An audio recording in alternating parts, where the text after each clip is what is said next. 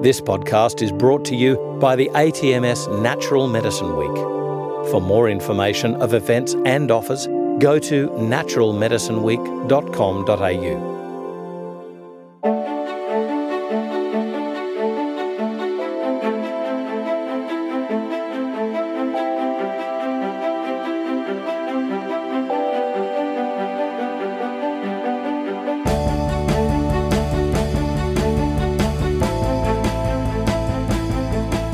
This is FX Medicine. I'm Andrew Whitfield Cook. Joining us on the line today is Jules Galloway. Jules is a passionate naturopath, speaker and podcaster. Health wasn't always Jules' priority though. She lived a party lifestyle for over a decade, but when it began to take its toll on her mind and body, she ditched the busy inner city life for a fresh start in the Byron Bay hinterland. Diagnosed with pyrrole disorder, adrenal fatigue and a couple of pesky gene mutations thrown in for good measure, Jules has learned the importance of nourishing herself, using whole foods, supplements, happiness, gratitude and a good dose of humour. With over 10 years of clinical experience, Jules has made it her mission to help women find their shine again. She's guided hundreds of women through her e-courses and also sees clients individually. And you can find Jules at julesgalloway.com on Facebook and Instagram. But firstly, I'd like to warmly welcome you, Jules, to FX Medicine. How are you? I'm really good. Thank you so much for having me on the show today. Now, I met you first at the Bioceutical Symposium 2018. And you were on a panel speaking about the importance of things that you need to do to take your business online. But first of all, I want to get a little history from you. So how long have you been a naturopath, and was the party lifestyle an integral part of that? No, I think I kind of smoothly transitioned from one to the other. But yeah, it was especially in my early 20s, it was a fairly hectic lifestyle. I was the kind of person who went out on Thursday night and might not come home until Saturday or Sunday. And obviously that didn't agree with my body after a while, and I started to suffer a lot from that. And even though it was fun at the time, and I'm glad that I did it, you can't do that stuff forever. And I had a couple of rude awakenings where I realized my body wasn't going to hold up, and I was also living on a lot of junk food and alcohol, and I had to become interested, in order to sort myself out, I had to become interested in eating well. I gravitated more towards organic foods, whole foods. I learned about gluten-free. I learned about dairy-free, sugar-free. And I had to, because otherwise my body was just going to crash and burn. Yeah. So that was the misspent youth. Yeah. And then as I started to heal my body and as I started to become more interested in that way of life, and I was taking some herbs and some supplements, and I realized that I wanted to be able to help other people to get better as well. Right. Because, yeah, as my body started to heal, I realized my mind started to heal as well, and I didn't realize that all of that was connected, but you know, the anxiety went away and the depression started to ease, and I thought, there's something to this. And once I sorted myself out, I wanted to help others. So I did what any good person would do, and they, signed up to study naturopathy. So off to the Southern School of Natural Therapies in Melbourne I went, and I graduated. I finished at the end of 2005. So I've been a naturopath since the start of 2006. Yeah. And I was a naturopath in Melbourne for a good few years. And I worked in clinic. I worked at a place that many would remember called Macro Whole Foods in the dispensary there. I worked in drug and alcohol rehab at a place called the Raymond Hayter Clinic as their naturopath. So I did lots of very interesting things. And then I moved into corporate naturopathy. So I was working for a couple of key vitamin supplement companies. I've done research and development. I've led sales teams, all of that sort of stuff. And I started to burn out working in corporate, and I ended up with adrenal fatigue. I ended up feeling very sick and ill again, and I didn't understand why, because I was still taking all the right supplements, but I was feeling worse and worse. And it wasn't until we moved up to Byron Bay for a bit of a sea/tree change that my husband and I discovered farmers markets and Whole Foods, and I realised that all of those beautiful, wonderful, high-quality practitioner-owned supplements that I was taking every day can only do so much if your diet isn't quite right or if you're not eating the right foods for you. And then when we came up here and discovered all the beautiful produce up here, and I got back into cooking because I had time on my hands again. Okay. I realised that if I'm going to move forward as a practitioner, I need to encourage people to eat well and discover cooking from scratch and all of those sorts of things, as well as just prescribing herbs and supplements. Can I ask, Jules, so I just want to go back to the childhood, the family stuff. And were you in your angsty phase of teenage and young 20s? Presumably you're working, and I understand you were in Melbourne at this stage. So was it this real disconnect? Or did your family have an original affinity for good food and healthy eating that you just went off? It was an interesting mix, actually, because I grew up in a very 1980s white bread, wheat bix, margarine family. My dad got diagnosed with high cholesterol, so then we were skim milk with our wheat bix. And then my mother and my brother got diagnosed with celiac disease, which was incredibly unusual in the 1980s. Like, it was at the point where some doctors said outright to them, "We don't believe in celiac disease," which we now know. Oh, you're kidding. No. So I've seen all of this stuff before. So, now when I see doctors who say we don't recognise pyrrole disorder, I'm like, yeah, you'll come around. I've seen this before. I've seen this. I've been there. So yeah, it was an interesting lifestyle, but I also had, it wasn't the greatest situation growing up. I actually left home when I was 16. So I was actually homeless for a little while, and that made for a very colourful end to my teenage years, shall we say. Yeah. So going back to uni to study naturopathy was a really, really big thing for me because I'd been out of that loop for a very long time.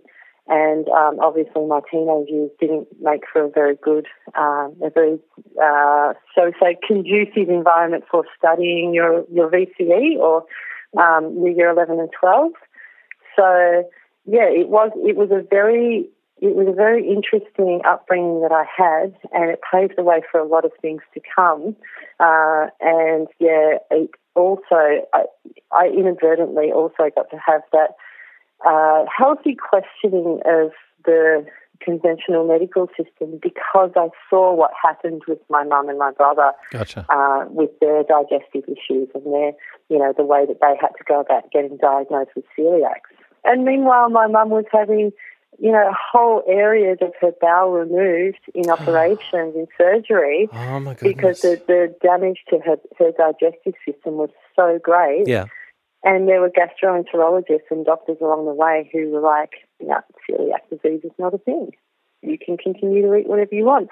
Luckily, they did go gluten-free, and it did help them somewhat. But back then, we didn't know about gut healing. We didn't know about the mind-gut connection in the way that we do now. So there were a lot of issues.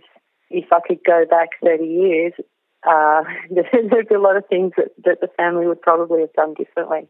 I've got to ask you about your drug and alcohol work because I remember my drug and alcohol part of nursing, and I absolutely adored it. Met some fantastic people. But can you explain to our listeners how you got into drug and alcohol work and indeed what you saw, the people you met in that work? Yeah, I kind of just fell into it. The opportunity arose and I nearly didn't take it because it was my first year out after graduating, and the person that I was taking over from, the person who'd done the job at this particular place before me, I knew him as a lecturer. I thought he was amazing, and I thought, I cannot fill those shoes. Like, who am I to fill those shoes? It was like massive imposter syndrome going on like that. I can't do that job. He's been doing that job. But I decided that it was a good opportunity, so I put on my big girl pants and off I went, and I absolutely loved it. It was one of the best things I've ever done. I'm not intimidated in those sorts of situations. I've worked in bars. like, when you've had a bit of that kind of misspent youth going on, you see a lot of things. So I think I actually was the right person for the job, because I walked in and there were people coming off heroin, there were people coming off ice, and I was like, I wasn't that phased. So I loved communicating with all the different people who came to rehab. We had a massive mixed bag. We had kids straight out of Toorak College mixed with, blokes who were up for armed robbery, and the magistrate said, you can either go to jail or rehab, you choose. Right. And they chose rehab. Yeah. So, and we had everything in between. We had a lot of chefs, funnily enough. Yeah. We had we had people from every walk of life, all living under the same roof, all coming off the same substances. And I loved working with all those different shades of grey in life. And I think it sets you up to be able to talk to anyone as well going forward. That's interesting. I think one of the main things, though, Jules, is that being down there, having done that, you know better than most people what it's like to be a patient. Yeah. And so this is something that it's really hard for somebody who's lived the pure life all their life to know what people are going through, to know what challenges they're facing. And I think this is real key to being a successful carer, practitioner, whatever, even a parent. So were you always cognizant, though, of I've been there, I've done that, so this is nothing that phases me? Is like when you were studying naturopathy? I think having lived a colourful life before I went back to study, I think I'm one of those people, I guess you would call a sampler of life. I just wanted to try everything that life had to offer, good, bad, ugly, whatever. It's like, I'll try everything. And I think that sets you up for seeing when you see what life has to offer, you also meet a lot of different people along the way, and I think that helps with empathy. A lot about being a good practitioner is about having an open mind and having empathy for your patients, and so because that helps you to be a supportive practitioner. I think patients can tell when they're being judged; they really can, and if someone's feeling judged, they don't open up and tell you the thing that might be the one thing that you needed to know to put the last piece in the puzzle to be able to know exactly what that person needs or to know what to do. And so if you, for me, getting out and living my life in that way before knuckling down and straighten up and fly right, is, being able to go out and live a colourful life before all of that, it allowed me to have empathy for people no matter what their situation is, no matter where they're at. Yeah. I can have an appreciation for how they got there and why they're stuck. Yes, and indeed you can teach people to change because you have yourself. Yeah. So here we go. How did you? What was the thing that made you change? You were speaking earlier about the attraction that you had to the organic food and lifestyle and the sort of the forest sea change of the Byron Bay hinterland. What was the awakening to say this is good? I went out and had a really big night out and got to a point where I realised that if I kept going down that path, that I was going to seriously hurt myself. Right. So it was that rock bottom point. Well, I don't have addictive genes. I've done my gene testing, and I don't believe that I have addictive genes, so to speak. But not like when I was working in rehab and I saw people who could not stay away from something. No matter how hard they tried, they kept going back and kept going back. And I don't have that. So I think there are worse rock bottoms. I think the rock bottom that I hit is not as bad as the rock bottom that some people hit. But I got to a point where I had a massive awareness one evening of exactly. It wasn't just the partying, it was like the cigarettes and the junk food. Like I was eating crap food. I was eating McDonald's, I was smoking, all of those things. And I remember that night I was having a cigarette thinking, I know what this is doing. It was like I had this moment of clarity of this is really harming my body. And is this the path that I want to walk down? Because at some point it's going to make me sick to the point of no return. Jules, I want to go on to how you took your business online? Because you do a significant part of your business online, correct? Yeah. Most of it's online. And how did you move over? I mean, obviously you started off seeing patients on a physical basis. How did you move over? What was your initial attempts like? And what things did you learn from perhaps some mistakes that you made? Do you know what? When I moved up to Byron Bay, I had no intention of seeing patients one-on-one. I was so burned out from working in corporate as a naturopath in Melbourne. I was so tired. I was so adrenally fatigued. I was right at the end of my tether, and I came up here for a rest. And I thought, I'm just going to, I don't know, work in a health food shop or something and figure out what I'm going to do later. Like, I was that far gone. Yeah. Like a lot of people move to Byron. They come here to heal and they come here to rest. That's why people are drawn here sometimes. And Yeah. I got here and the last thing on my mind was private practice. The last. I wanted to start a blog through a series of events where a cousin of mine contacted me about her 2-year-old daughter who had complete failure to thrive. Reflux, was throwing up after every meal, was about to have a gastroscopy to look for what's wrong. And she rang me because she asked me, she wanted to know, what can we do? What can we give her over the next few weeks to help her get the least side effects from having this procedure done, because she's 2 and she's weak and even a gastroscopy was scary.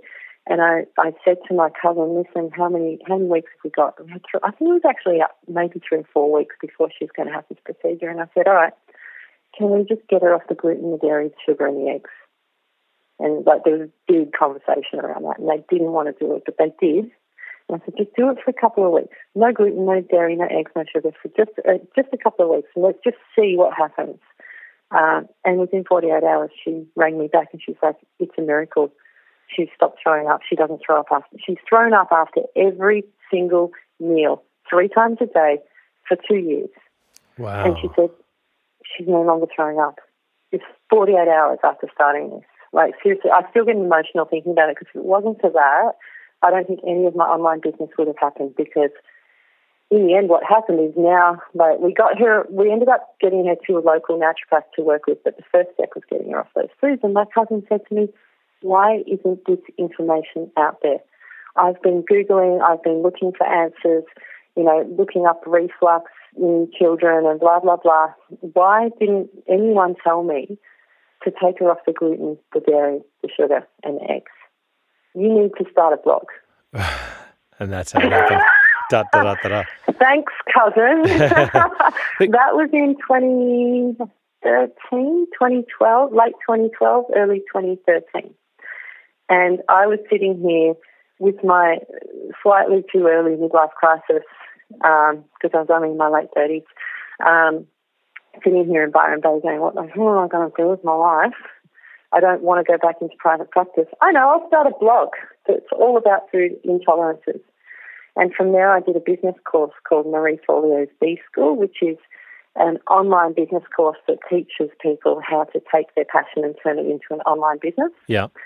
And then from there, everything just started to gradually explode. And I still wasn't seeing patients one-on-one. I was like, you know what, I'm going to sell ebooks, I'm going to do e-courses, I'm going to monetize my blog, I'm going to do anything apart from private practice. And then the requests started coming. Like, the more the blog grew and the more readers I got and the more people who were following it, the more requests I got. Do you see clients? Do you see clients? Do you see clients? Can we see you? Can we see you? And I'm like, oh my God, I have to get my insurance up to date. I'm going to have to do all this stuff again. Like, I'm so burned out. I didn't want to do this. But the requests kept coming. Do you see clients? Do you see clients? We'll pay. Yeah. We'll pay lots of money. We really want to see you, because we like the way that you write on your blog, and now we feel like we've got this connection. We really just want to see you. And I was like, I wonder if I could see people via Skype. Because the last thing I wanted to do moving to a new town from Melbourne was to stick a shingle out the front and be in inverted commas, in competition with the other local naturopaths. I didn't know the lay of the land. I didn't know who these people were yet. I didn't want their first experience with me to be me trying to get clients in a country town, because I didn't want them to think I was cutting the grass, basically. Yeah. So I kept a low profile and I focused on seeing people via Skype because I thought if Byron Bay is a bubble, and Byron Bay is often referred to as the bubble, right, because we've got a very high incidence of turmeric lattes, coconut milk coffees, acai bowls and naturopaths, right? So if Byron Bay is a bubble, what if I just fish outside the bubble? And so I started running Facebook ads to Sydney, Melbourne, Brisbane, mining towns. Yeah. Like there's mining towns who don't have naturopaths. No. I know a couple of naturopaths that have had a very successful and satisfying career looking after miners because nobody looks after partners. Yeah. Yep. There's so many there's people and places out there that are in great need of naturopaths who don't have anyone locally. And also because I was on my blog speaking a lot about chronic fatigue and adrenal fatigue and all of that stuff at the time, I was also getting people in capital cities who were too tired and too broken to really be able to get in the car and drive to a naturopath. So it was like a virtual house call. They can sit in their pajamas on their couch on Skype with their 2 kids running around who are under 5 years old, who they're like, oh, thank God I didn't have to bundle them in the car to come and see you. Right, that's who became my client. Can I ask you about the responsibility, though, of things like diagnostic tests? And indeed, let's go back to the first patient that you painted. If you're talking about, let's say, something like eosinophilic esophagitis, like it's a really horrible disease even to try with an expert to try and diagnose. What do you do about diagnosis? I encourage them to go and see somebody locally if it's something that I can't diagnose online. Right. Skype's amazing. You can look them in the eye, you can see their skin tone, you can see their hair, you can get them to send them photos of their nails, you can get photos of their tongue. A lot of that stuff that, people say, it's Skype, you can't look at their nails. And I'm like, yeah, you can. You've just got to be prepared and organised and get them to send you pictures. But when it comes to something where that you need that clinical hands-on evaluation, I send them back to their GP. Yeah. Yeah, or on occasion, if I think that it's outside the scope of what I can do online, I have a network of naturopaths that I will refer them to. I have absolutely no problem with referring someone to another naturopath because I know that over time what goes around comes around, and I have an abundance mindset now rather than that closed-off competitive mindset that I think some practitioners fall into. I'm so glad you bring that up. And that served me well. I've got some very wonderful practitioners in, there's, for example, I refer people to Carla Wren down at Peninsula Herbal Dispensary in Melbourne. She's got someone working with her called Kimberly Taylor who does a lot of pediatrics. Yeah. I don't see children via Skype. Yeah. Will not ever, right? Mm. So if someone's in Melbourne who needs help with their child, straight to Kimberly. So if someone is down that way and wants to see a naturopath face-to-face, or if it's an oncology or a really complex autoimmune case, I know that's something Carla's amazing at. No worries. Carla has sent people to me for things that she knows I can look after well. If there's a client that she feels would be better served by me, she's got no problem sending them to me. Yeah. We've literally shared clients with each other. That's how it should work. And I'm starting to find that I can do that in other states with other people. So I love connecting with naturopaths and finding out what they do.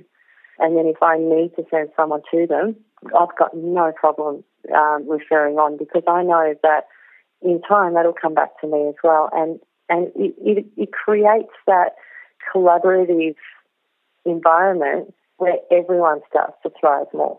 Jules, I've got one last question to ask you, and that was that at the 2018 Bioceutical Symposium, we dragged you up on stage to attend a panel, and one of the other people there was Robbie Clark, who was speaking about online security. And he brought up some really, really good points. Indeed, I've recently just podcasted with him about this security online issue. What's your thoughts on what you heard from that with regards to patient records, what's actually yours and what's not, and indeed what could be hacked? Yeah, it's a bit of a minefield, and the Australian guidelines for how the data is meant to be kept, I don't think are strict enough. Mm. So at the moment, we almost, the way that I see it is I think it needs to be stricter in Australia. I know in America there's different guidelines for how the data is meant to be kept, and I think they're onto it a bit more. That reminds me, actually, thank you for bringing that up, because I need to hunt Robbie down. In a nice way. I've got his business card in my bag somewhere. He's a nice bloke. Through that because I want to try out his platform, because it sounds like he's got a cracker of an idea going on there. And yeah, I think that just about anything can be hacked if someone really wanted to get in. I mean, if people can hack NASA, they can hack just about anything, right? Oh yeah, heck yeah. So it's up to us at the moment that we need to keep those files secure. But at the end of the day, it's a giant electronic filing cabinet, isn't it? And I mean, I remember back in just after being freshly graduated, I had patient files in manila folders in a filing cabinet with a lock. But if someone wanted to come and pick that lock, they could. They could. Yeah, that's right. Yeah, that's exactly right. I don't see it as being that different, but I do think at the moment the way that it's set up in Australia, the onus is almost more on us to go over and above what the regulations are, and to keep that data as safe as possible. Yeah. Jules, just as a last couple of questions, firstly, now that you've grown your business, you're now doing, the majority of it online, people are seeing you, but you're a person that gives back. And I can see this, you're a carer from your genes, from your bones. So what are you doing to give back to the naturopathic community? Do we have a gene test for that coming up? Look, there are a couple of things that I do to give back. And I am, because I was homeless when I was 16, and because I did have a very rough start, and because there were people along the way who helped me out, I've always wanted to, when I got to a point when I could, I always wanted to give back. And now is the time that I can do that. So look, there are a couple of things that I do. I do occasionally mentor people, a small amount of people at any given time. But rather than the usual naturopathic mentoring of, here's my cases, can you help me tell me what to give these patients? It's more I help people who are looking at taking their businesses online, or if they're interested in starting a podcast. But also I have mentored people who've got patients with pyrrole disorder as well, because that's something that I'm particularly interested in and have done a lot of research on. So they're the things that I offer to other practitioners. Also, I am involved with a group called Involvement Volunteers International, and we run trips to Fiji 4 times a year. Yeah. And I'm their Fiji nutrition coordinator. So 4 times a year I go over to Fiji and I take groups of not just naturopaths, but we've got doctors, nurses, nutritionists, dietitians, physiotherapists, you name it. If you're a allied health practitioner and you've got first aid and you want to go and help out in a beautiful community in Fiji, then definitely get in touch with me, because we're doing Fiji at the moment, but we're also looking at other areas as well. So I think we're looking at going over to Samoa by the end of this year, and possibly I'll be involved in some projects in Bali next year as well. So yeah, definitely get in touch with me and we can put you in the loop for that one as well. So yeah, they're the things that I'm doing at the moment. So they can people can find out more information, and if they wanted to join you on these expeditions, julesgalloway.com, is that correct? Yeah, I really should put some more up there about the volunteering stuff. There's not a lot up there for the volunteering at the moment. That website's kind of more aimed at clients and lay people. But yeah, I will put something up there. I really should. But if you are interested in volunteering, you can look up Involvement Volunteers International. Just Google them, and I think it's volunteering.org.au maybe. Yeah. But yeah, look up Involvement Volunteers International or just send me an email at hello@julesgalloway.com and we can just chat there. Jules, thank you so much for taking us through and sharing a lot of your life experiences and where it's taken you and indeed what you're giving back. We'll definitely be putting this information up on our FX Medicine website, so fxmedicine.com.au and Jules Galloway. Thank you so much for taking us through what you've done, what you've been through and what you're giving back on FX Medicine today. Oh, thank you so much for having me on the show. It's absolutely an honour. So yeah, it's really enjoyable. Thank you. This is FX Medicine. I'm Andrew Whitfield Cook. If you enjoyed today's podcast, you can find more Industry Insights podcasts and resources under the Community tab on the FX Medicine website.